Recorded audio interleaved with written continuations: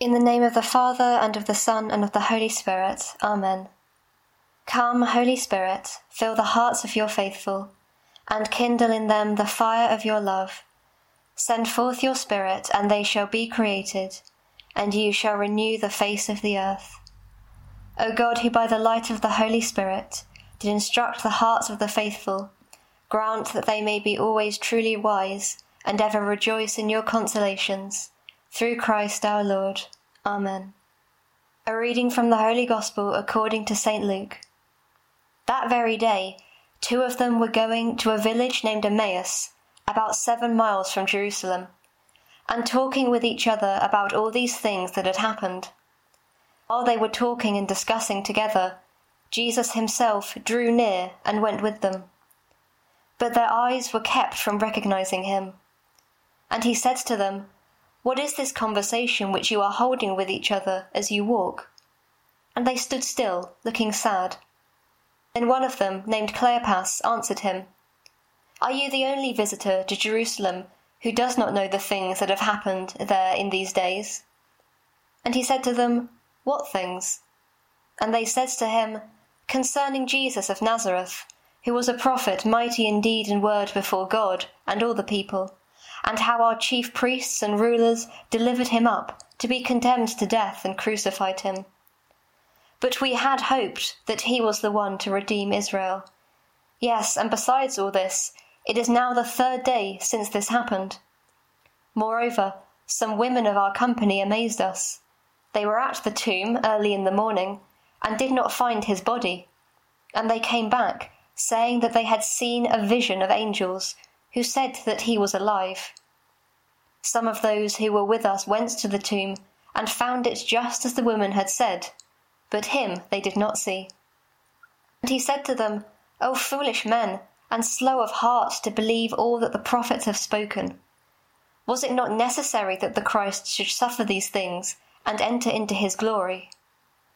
And beginning with Moses and all the prophets, he interpreted to them in all the scriptures the things concerning himself. So they drew near to the village to which they were going.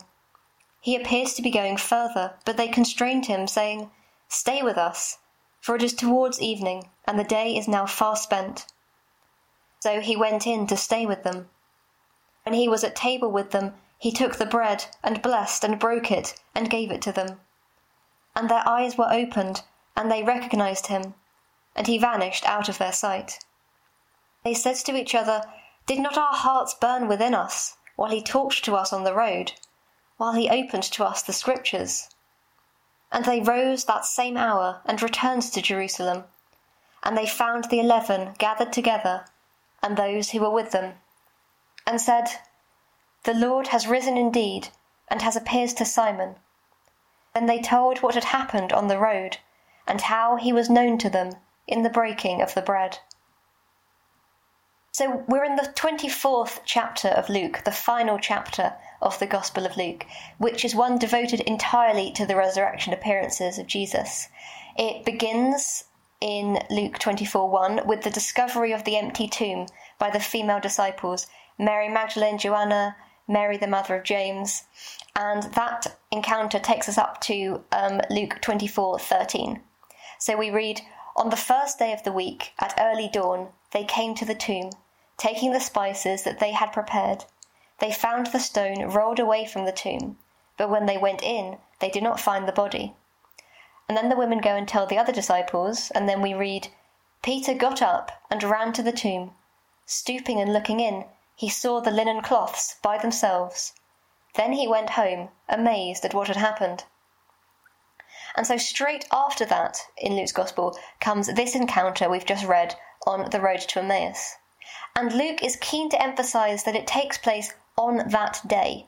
So we're on the same day, that same first Easter Sunday on which Christ rose from the dead, the same day on which the female disciples discovered the empty tomb. And if we go on beyond the encounter on the road to Emmaus to Luke 24:36, the next passage is a final appearance of Jesus to the 11, followed by his commissioning of them, and finally his ascension. And we're told specifically in Luke 24:37 that while they were still talking about this, Jesus appeared among them again. So it follows on immediately from where this passage, the story of the road to Emmaus, ends. Now, Luke, as a gospel writer, is very keen to give us timestamps. He wants us to know exactly when things are happening in this final chapter of his gospel.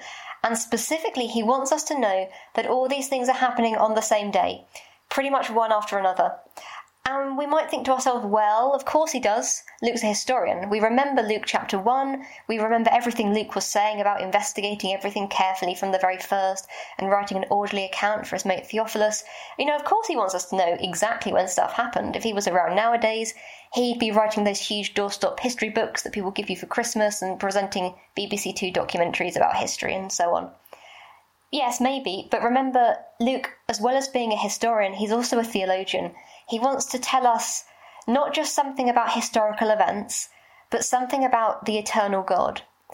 And not only does Luke want to tell us something about God, but God wants Luke to tell us something about God. Luke is writing a divinely inspired gospel.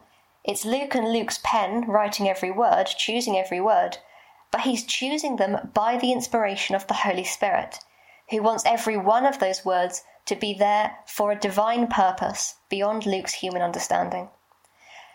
So the fact that we're told that this huge long chapter of Luke's Gospel, all of its events, including this encounter on the road to Emmaus, all happens on the same day, that matters. And we'll come back to that later. So that's where we are, Luke 24. Where are we? Where is this village Emmaus? Now, knowing what we know of Luke, we suspect it's going to be significant because Luke is keen on sacred geography, by which I mean where things are going on tells you something about what is going on. And we see this most clearly in Luke's mentions of the city of Jerusalem. Luke wants us to know that Jesus completes and fulfills the promises of the Old Testament, centered around Jerusalem, the holy city, and the Jerusalem temple, the place where God dwells among his chosen people. And how does he do that? Well, there's lots of ways, but one of the more subtle ones is that he begins and ends his gospel in Jerusalem. It starts with Zechariah, the father of John the Baptist, receiving the prophecy that his son will be the forerunner of the Messiah in the Jerusalem temple, and it ends with the followers of that same Messiah, that same Jesus, that Messiah crucified, buried, raised to new life, returning to the city of Jerusalem to preach the good news of the resurrection. Now, there are a few places that modern scholars think could have been the ancient village of Emmaus, and one of the options is a place very similar to what Luke describes. It's a village about 60 stadia, so 7.5 miles, away from Jerusalem, along a road running northwest away from the city. There are some other alternative theories. There's a place that would have been 160 stadia, about 19.5 miles in the same direction. But either way, we're talking about somewhere that's quite away from Jerusalem.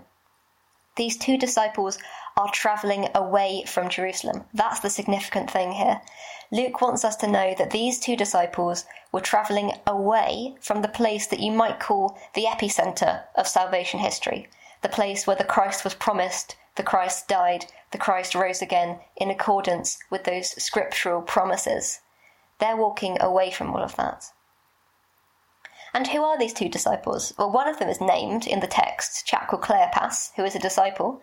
He's not one of the 12. He doesn't feature in any of the lists of the 12 disciples chosen to be apostles, for instance in Luke chapter 6.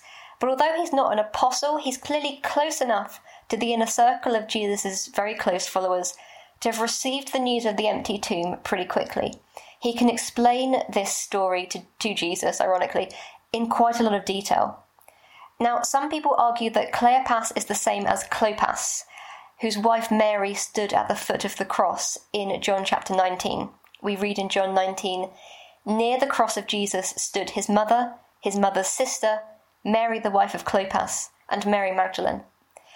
A historian of the 3rd and 4th centuries, a chap called Bishop Eusebius of Caesarea, claimed that Cleopas and Clopas were indeed the same person, and that this one person, Cleopas/Clopas, was in fact the brother of St. Joseph, husband of Our Lady. But none of this is certain. We also don't know who his companion is.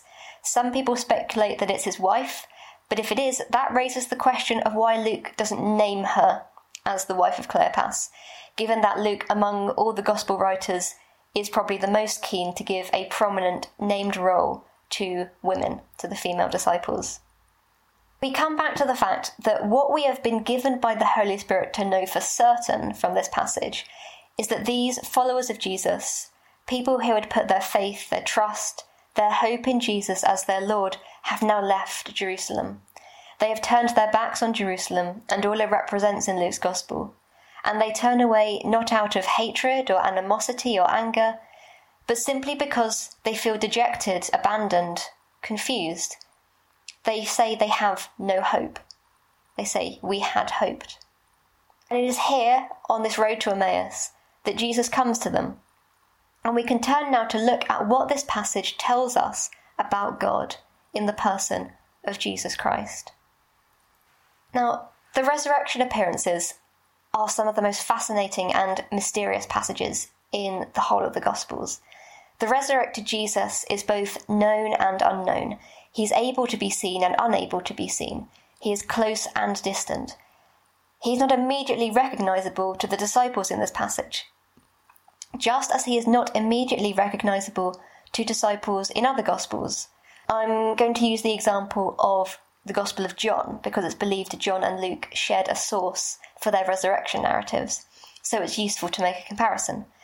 So in John, for instance, we read about Mary Magdalene in John chapter 20. When she had said this, she turned around and saw Jesus standing there, but she did not know that it was Jesus. Now, nor is he initially recognizable to the disciples in John chapter 21 who are out fishing. We read, "Just after daybreak, Jesus stood on the beach, but the disciples did not know it was Jesus." In both cases, it is when he speaks to them, speaks to Mary Magdalene, speaks to the disciples out fishing, that is when he speaks to them and they listen and respond, that he becomes known. And it's also when they share the fellowship of a meal with him. In the case of the disciples fishing in John 21, Jesus says to them, "Come and have breakfast." Now we see the same pattern in the story of the road to Emmaus. For these two disciples, their hearts burn within them as they listen to Jesus expounding the meaning of the scriptures, and they know him as they participate in the breaking of bread with him. And this tells us something both about God and about man's response to God. Why is Jesus more difficult to recognize now than before his resurrection, before his rising to new life? Is it because he's more God and less human now? Is it because after his resurrection he's sort of slipping further and further out of the reach of us mere humans and becoming more and more sort of spirity? Well, that can't be the case because the evangelists, especially Luke and John, are really keen to portray Jesus as physical, as embodied. In John 21, Jesus wants breakfast just as much as you do first thing in the morning, divinity or no divinity. He walks along the roadside with the disciples to Emmaus just like they're walking. He has a physical gash in his side where the Roman soldiers thrust in their spear, and this is what he tells the Apostle Thomas to stick his fingers into in John chapter 20. The resurrected Jesus isn't less human than us. In his resurrected state, he is more fully human than we are. He's showing us what we are to be when we are entirely freed from the aberration of sin and death. So Jesus isn't strange and difficult to perceive in his resurrected state because he's less human than we are. In a way, it's because he's more human than we are. Because of the fall, because of sin, because of our lack of love, we are not all that we are meant to be as human beings. But Christ, God made man, is. There's a 20th century theologian I really like called Romano Guardini, who was a big influence on Pope Francis and on Pope Emeritus Benedict XVI. And he wrote a very powerful book about Jesus called The Lord, which I very much recommend. And I'm going to quote a bit from you now. I know we don't usually give you quotations from works other than the Bible or the Catechism on this webinar, but, it's quarantine, everything's a bit different, a bit fluid nowadays, isn't it? Even in the convent. So Guardini says in The Lord, "Resurrection is the second divine beginning, comparable only to the first, the tremendous act of creation. To the question, what is salvation? What does it mean to be saved?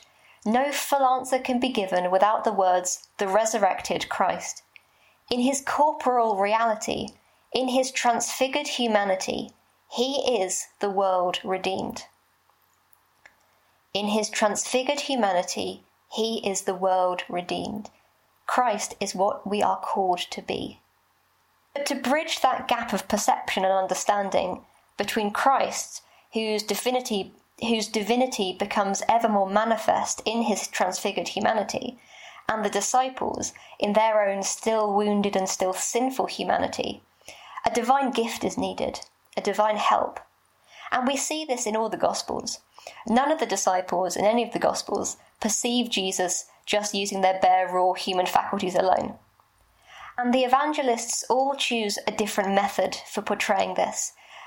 In Mark 16, for instance, you have the angel, the man dressed in white, at the tomb, who says to the female disciples, "You are looking for Jesus of Nazareth, who was crucified. He has been raised to life." So he tells them. In Matthew 28, the Great Commission of the Apostles takes place on a mountain, which is the traditional scriptural location of the revelation of God to man. We read there, "Now the 11 disciples went to Galilee, to the mountain to which Jesus had directed them." And in John chapter 20, in the passage I mentioned earlier, Jesus appears to Mary Magdalene, and she only recognizes him once he has spoken her name. We read, "Jesus said to her, 'Mary.' She turned and said to him in Hebrew, 'Rabboni,' which means teacher." Notice also in these three examples, the divine help comes in the form of words of speech, which have to be listened to attentively and freely acted upon by those who hear. And this takes us really to the heart of what faith is. So the Catechism tells us two things about faith. Faith is two things. Firstly, faith is a grace, that is, a gift from God. And secondly, faith is also a human act. So we read in paragraph 153 of the Catechism that faith is a gift of God, a supernatural virtue infused by him.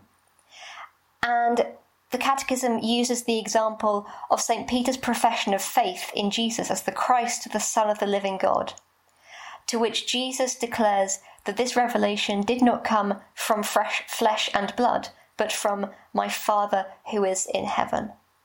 But then we go on to read in paragraph 154 of the Catechism that although believing is possible only by grace and the interior helps of the Holy Spirit, it is no less true that believing is an authentically human act, because trusting in God and cleaving to the truths he has revealed is contrary neither to human freedom nor to human reason.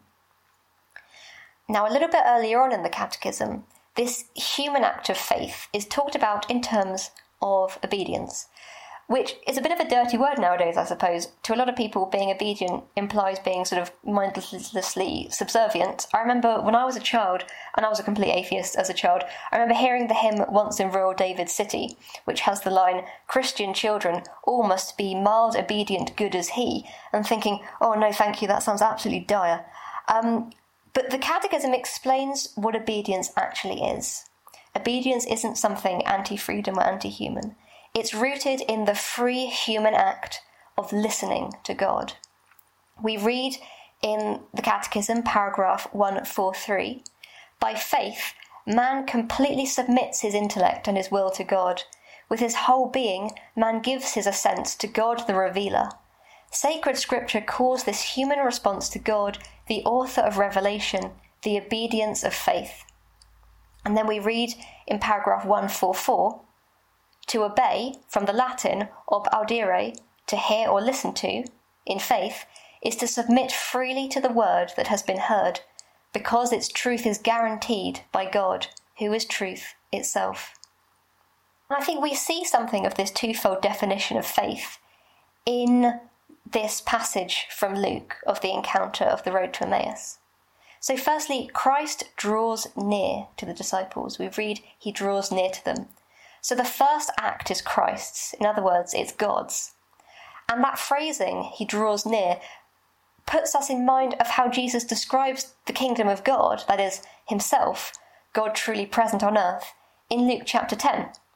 In Luke 10, Jesus is telling his disciples how to go about their ministry of preaching, healing, the fellowship of charity, and he says, Whenever you enter a town and its people welcome you, eat what is set before you, cure the sick who are there, and say to them, 'The kingdom of God has come near to you.'"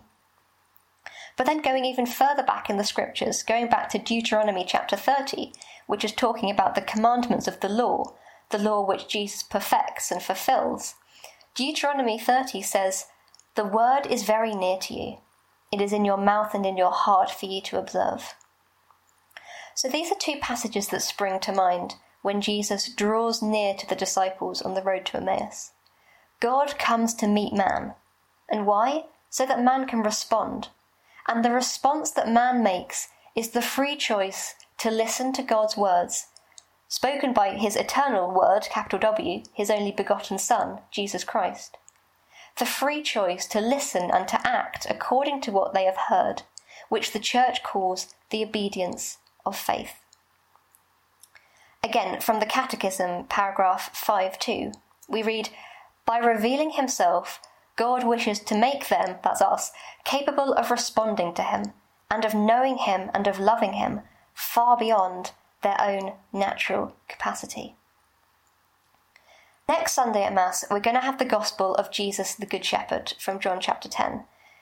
Jesus identifies the sheep of his flock in that passage as those who hear his voice and follow him. Now, the order of those ideas is important. When we respond to the gift of faith by listening to the voice of the shepherd, the Christ, by whom that faith is given to us, then we can recognize Jesus as our good shepherd, as our Saviour, who welcomes us into eternal life. But in fact, there's more we can learn about God's revelation and about the obedience of faith from this passage. Jesus, we read, draws near to the disciples, a little microcosm of how God draws near to all of humanity in his revelation of himself. But that revelation doesn't itself begin with Jesus. It doesn't begin with the birth of Jesus in human history 2,000 years ago. We read in the passage that the words that Jesus gives the disciples, the words they hear and accept in the obedience of faith, are the story of Scripture. We read, "Beginning with Moses and all the prophets, he interpreted to them in all the Scriptures the things concerning himself." God's revelation has unfolded gradually over time. It is an entire history of salvation that doesn't begin with chapter 1 of the Gospels. It begins right back in the Old Testament with the successive covenants of the old law that God makes with his chosen people Israel, the loving promises that are made between God and Noah, God and Abraham, God and Moses, God and David, in order to bring them back into friendship with himself. The Catechism calls this the divine pedagogy. It's the divine teaching style. God knows, because he made us, that human beings don't happen all at once. We live within time. We grow and develop over time. So God reveals himself to us slowly over time, before he comes finally and definitively in the person of Christ. We read in paragraph 5.3 of the Catechism, "The divine plan of revelation is realized simultaneously by deeds and words which are intrinsically bound up with each other and shed light on each other. It involves a specific divine pedagogy. God communicates himself to man gradually. He prepares him to welcome by stages the supernatural revelation that is to culminate in the person and mission of the incarnate Word, Jesus Christ." And when we read the Road to Emmaus story, we read of God himself in Christ revealing this Christ-centered meaning of the whole Scriptures, the revelation of God stretched wide across human history. So this encounter on the road to Emmaus reminds us that God is a God of covenants, of loving promises by which he comes close to us, draws us closer into a relationship with him, so that we may more deeply know and understand his plan for our salvation and freely responds to it in the obedience of faith. A plan for salvation that culminates in the one final definitive covenant of Jesus Christ, the covenant that opens the way to eternal life for us and is inaugurated by his sacrifice on the cross. So, Where does the story of salvation go next after these resurrection appearances? What's the next stage of God's plan? Well, Luke gives us the answer in a sneaky sort of way, by the fact, which we mentioned at the beginning, that he wants to emphasise that this entire chapter of his Gospel, chapter 24, takes place over one single day. Luke never brings the day of resurrection to an end in his Gospel. We, the reader, are left still on the day of resurrection at the very end, when we read that once Jesus ascends, the disciples returned to Jerusalem with great joy, and they were continually in the temple blessing God. There's no sense of an ending to this day of resurrection at all. And that's because there isn't. As far as Luke is concerned, we, the church, the body of Christ, are still living on that Easter day in which Christ, the risen Christ, comes to those who have faith in him through the reading of Scripture, the breaking of the bread at Mass, the forgiveness of sins, and the fellowship of love. When Luke describes the life of the early church in the Acts of the Apostles, he describes how the early Christians devoted themselves to the apostles' teaching and fellowship, to the breaking of bread and the prayers. Now, these four aspects of the lives of the first Christians, I've rejiggered the order slightly, but teaching, breaking of bread, fellowship, prayers, they correspond to the four sections of the Catechism in which we find the content of our revealed faith. The first section, the Creed; the second section, the Liturgy; the third section, the moral life of, trying to live with one another in fellowship; and the fourth section, prayer. And they are also all things that characterise the encounters with the risen Jesus on the Easter day. The Easter day that Luke tells us has not yet ended. The Easter day that is the beginning of the rest of time, and that we are still living in today as the church. We find these four aspects in the resurrection appearances too: teaching, fellowship, breaking of bread, and prayers. And in case you're thinking, Sister Carino is pulling these flighty, far-fetched comparisons out of her hat again, the Catechism itself invites us to think about how the encounter with Jesus on the road to Emmaus, the breaking of bread on that first Easter Sunday by which the disciples knew the Lord, is the pattern for the thing which is the source and summit of our own Christian lives, our own lives in the church today, the Eucharistic breaking of bread by which Jesus comes to us today. In paragraph 1346 of the Catechism, we read that the liturgy of the Eucharist unfolds according to a fundamental structure, which has been preserved throughout the centuries down to our own day. It displays two great parts that form a fundamental unity, and it names those two parts. Firstly, the gathering, the liturgy of the Word, with readings, homily, and general intercessions. And then secondly, the liturgy of the Eucharist, with the presentation of the bread and wine, the consecratory thanksgiving, and communion. And then the Catechism asks us a question in the next paragraph, 1347. It asks, is this not the same movement as the Paschal meal of the risen Jesus with his disciples? Walking with them, he explained the Scriptures to them. Sitting with them at table, he took bread, blessed and broke it, and gave it to them. So that's the road to Emmaus the Catechism is talking about here. It's saying that that same encounter that the disciples on the road to Emmaus had of the risen Christ, the encounter in which their hope is restored and their hearts burn within them, is ours every day in the church through the sacrifice of the Mass. And actually, I think that in this time of pandemic, when the vast majority of us can't get to Mass, there's something else that the road to Emmaus can tell us, can teach us, about the presence of Christ among us today, in 2020, in this latest hour of the ongoing day of resurrection joy. Because the journey to Emmaus is not a happy journey for those two disciples, or at least it doesn't start off as one. It's a journey of dwindling hope. It's a journey of disappointment, of sadness, of mourning, a journey on which God feels entirely absent, entirely beyond their understanding. It's the journey of a people who feel abandoned by God, who feel like every certainty has been ripped from under their feet. It's the story of people who don't know what to put their hope in anymore.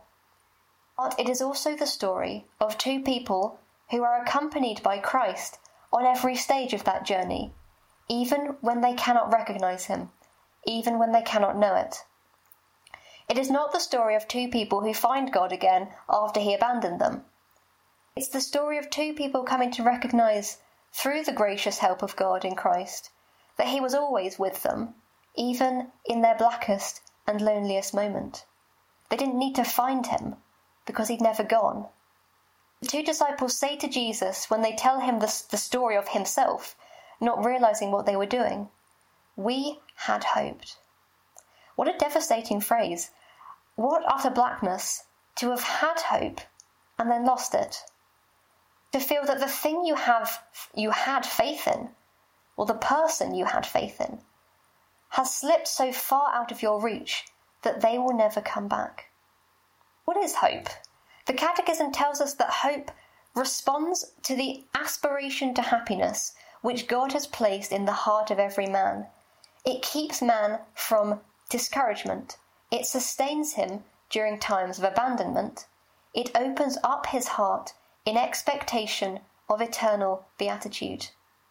Without hope, believing in God, praying to God, trying to live a life of discipleship, all of this would just seem like a pointless burden, too heavy to carry. Now, perhaps this pandemic is, for some of us, a road to Emmaus. It's a time when we feel that we had hope, but don't anymore. We feel that we've lost the things that used to sustain us in our faith. Being able to go physically to Mass at our church and receive the Eucharist, meeting up with our friends from the parish or Catholic friends from elsewhere to talk about the scriptures together.